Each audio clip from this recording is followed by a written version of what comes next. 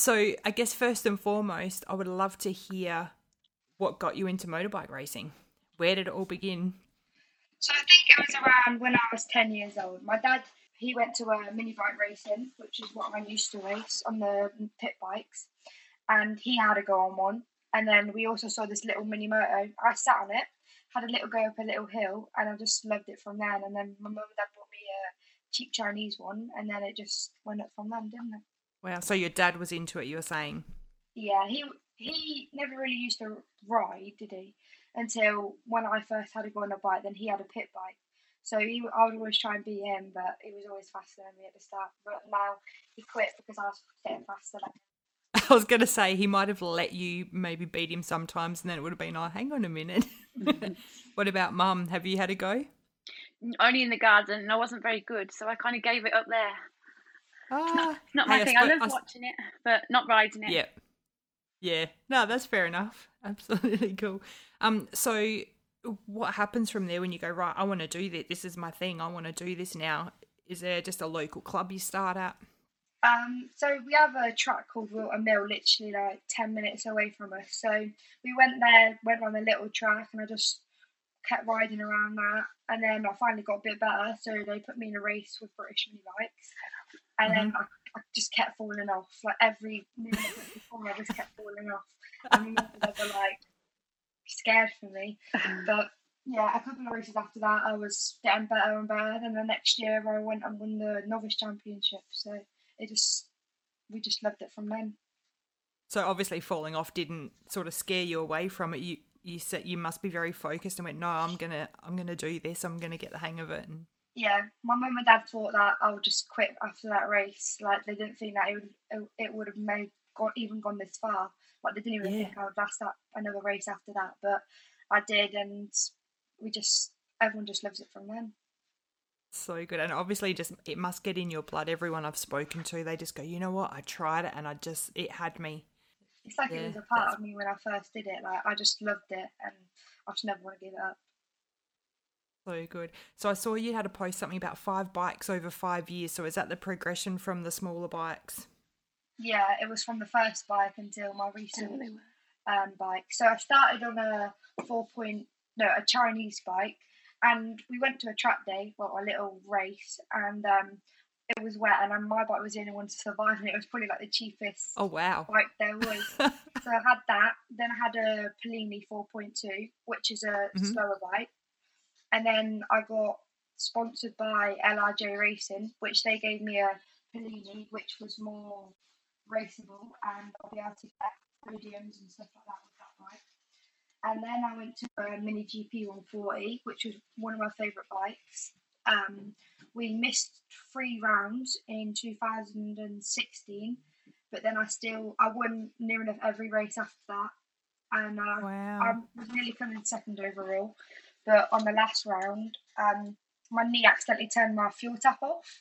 So I just stopped and no one knew what it was. But I got back on and I think I finished like 4th. But then I finished 3rd overall in the championship, which wasn't too bad because we missed out on maybe 150 points, which is quite a lot. And then that's incredible. Imagine, if you'd been there the whole time, you would have smashed it. Yeah. And then the year after, I won it, even though my mum booked a holiday. When we went out of a race, so I had to miss a round for that. I won it with 2 rounds to spare as well, which is 100 points. And then I went to a CRF 150. I was racing with the adults when I was 14. 14 and a half, yeah. Yeah, about 14 I was racing with the adults in the CRF 150. And then I went to the Yamaha R3, which I race now. Wow, so you're racing against adults now, obviously. Yeah, some of them are adults, yeah. What is it, 14? Does that bother you, or you just... No, it just feels the same, to be honest. It's just... You're just on there doing your thing regardless. Yeah. And so do you have any all-girls clubs, all-girl races, or you're competing against... No, it's like mixed classes, but we did have this one race, which is a charity race, which is a ladies race, and there was like mixture of bikes. There was like 1,600 and then me and my little 300 getting past about 50 miles per hour faster than me on the straights. But that was the only race that we've had as a mixed class, which I did like it, but I wouldn't want that all the time. I prefer it to be mixed. And also from people I've spoken to, it doesn't seem to matter so much if you are male or female. You're either a really good rider or you're not.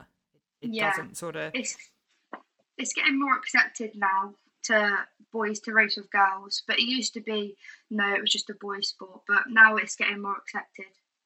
Mm-hmm. As it should be. Absolutely it should be. If you got the skill, and it sounds like you have, then it doesn't matter who you're up against. Yeah, exactly. That's all we think about.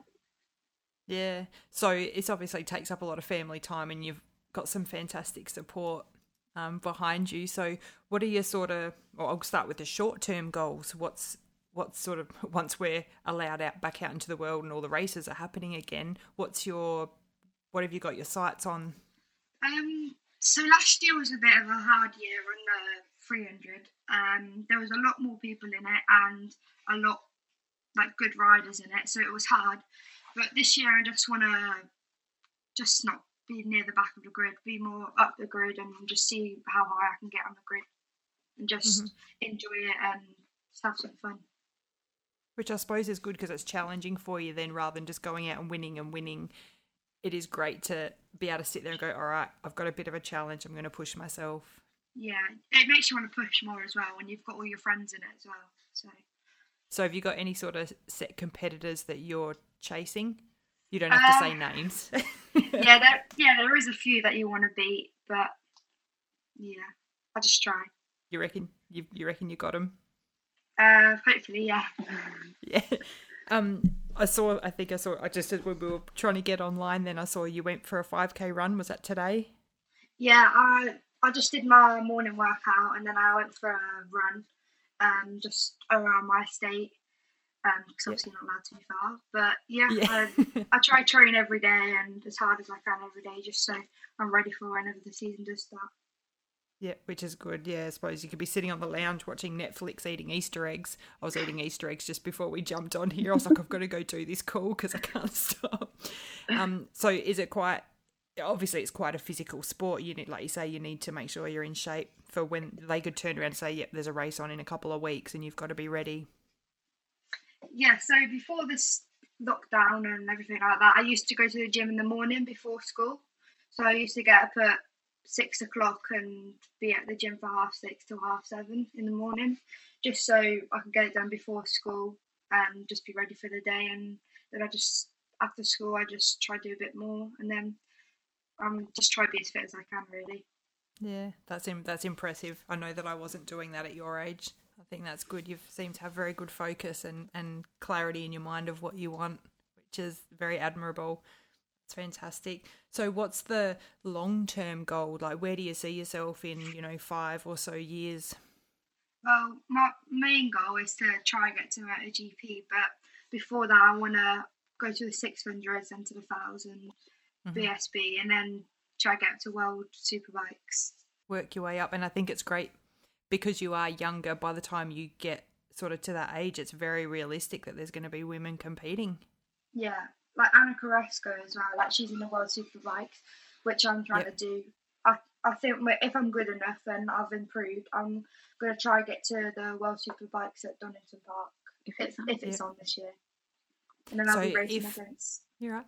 I'll be racing against like Anna Carrasco and other riders that inspire me. It'd be amazing. Imagine that. And people have done it, in my whole research I watched Faster and Fastest, and have you seen those movies? Yeah, I've seen that, yeah. Yeah, so you can see those young guys as they come through, and then now I look and I go, wow, they're racing with their idols. It's absolutely, everyone goes through that experience to get to where they are. So when you get to, say, the Superbike competition, would your family have to move? You'd have to... No, I don't think so.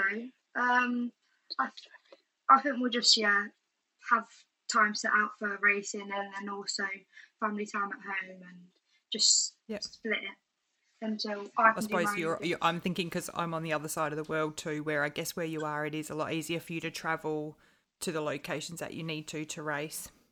Yeah, like we went to Spain the other month and that was quite an easy little travel for us. Get some warm testing out there, but There's quite a few tracks here and there which are easy to get to, so we're quite lucky.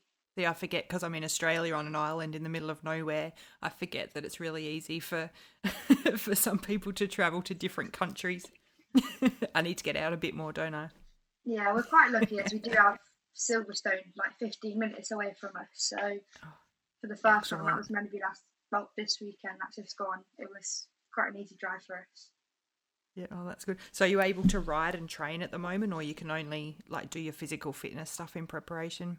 Yeah, I can only do my runs and cycles and stuff like that at the minute because no tracks are open and we don't have a track in our garden like many people. But yeah, we just have to get out on our push bikes and just try to train like that. I've noticed that a lot of the motorcycle riders are doing cycling as part of their training. Can you, and I've just thought of this now, can you explain to me why? Like what is it that helps with the bicycle training for your motorbike riding? I think it's just because you're using a lot of different muscles in cycling, and it's kind of like similar movements to what you'll be doing on a bike. So but your core strength and stuff like that, they'll all get tighter and more stronger, which you need on a bike to hold on to it. Yep. Oh, that's good. Yeah, I just thought of that myself because I've seen people training and I'm like, I don't understand. It's a bicycle compared to a motorbike, but no, you explain that for me. Thank you. So who's your favourite MotoGP rider and why? Valentino Rossi. Well, I do like Fabio now. I'm starting to like Fabio more now. So it's like Valentino Rossi and Fabio, but mainly Rossi because obviously he's like a great he's pretty incredible. Yeah, to most people, and he's just a great rider, even though he's old. But yeah, he's still going top 10, doing top 10s, and still racing with future world champions.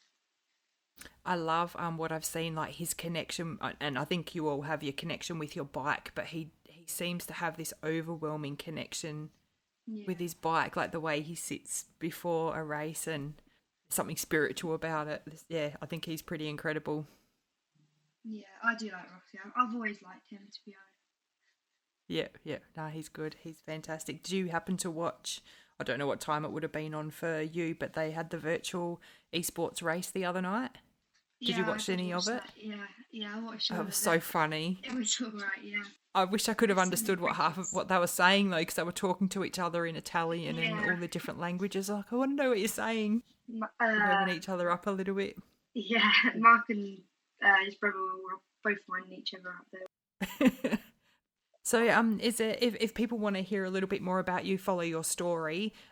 What's the best place for them to check out a little bit more about you? So I've got Facebook, Twitter, and Instagram. My Facebook is.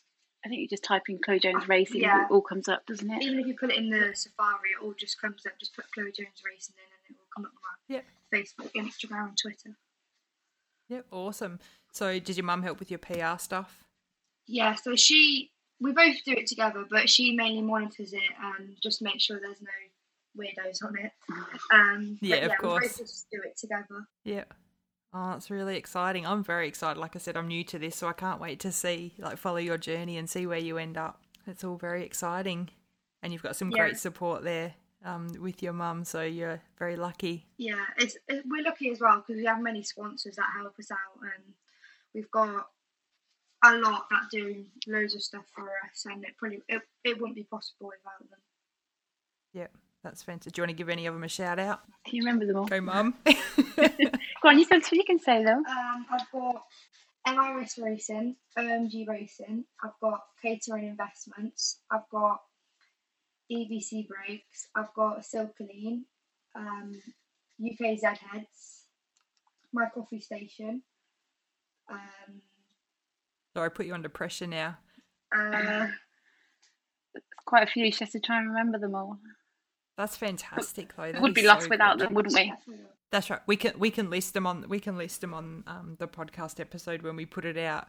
So because I don't want to leave anybody out. I wasn't expecting that many when I asked you that question at all. That's fantastic that you've got that support and they can obviously recognise something in you to have that investment and help support you through, which is really great. Well, thank you so much for chatting to me. And like I said, looking forward to seeing your journey, and maybe we can have another chat again in 5 years when you're right up the top. Yeah, I've also got many videos on my YouTube, which is Chloe Jones Racing. I've got loads of me on board footage and awesome. Just loads of videos of me, which people can watch as well. I will share some of them and have a look at it. It's so good. Well, thank you so much to both of you. And we'll tune into the podcast and we'll have a chat again in the near future and see how we go. Thank you. Thank you. Bye.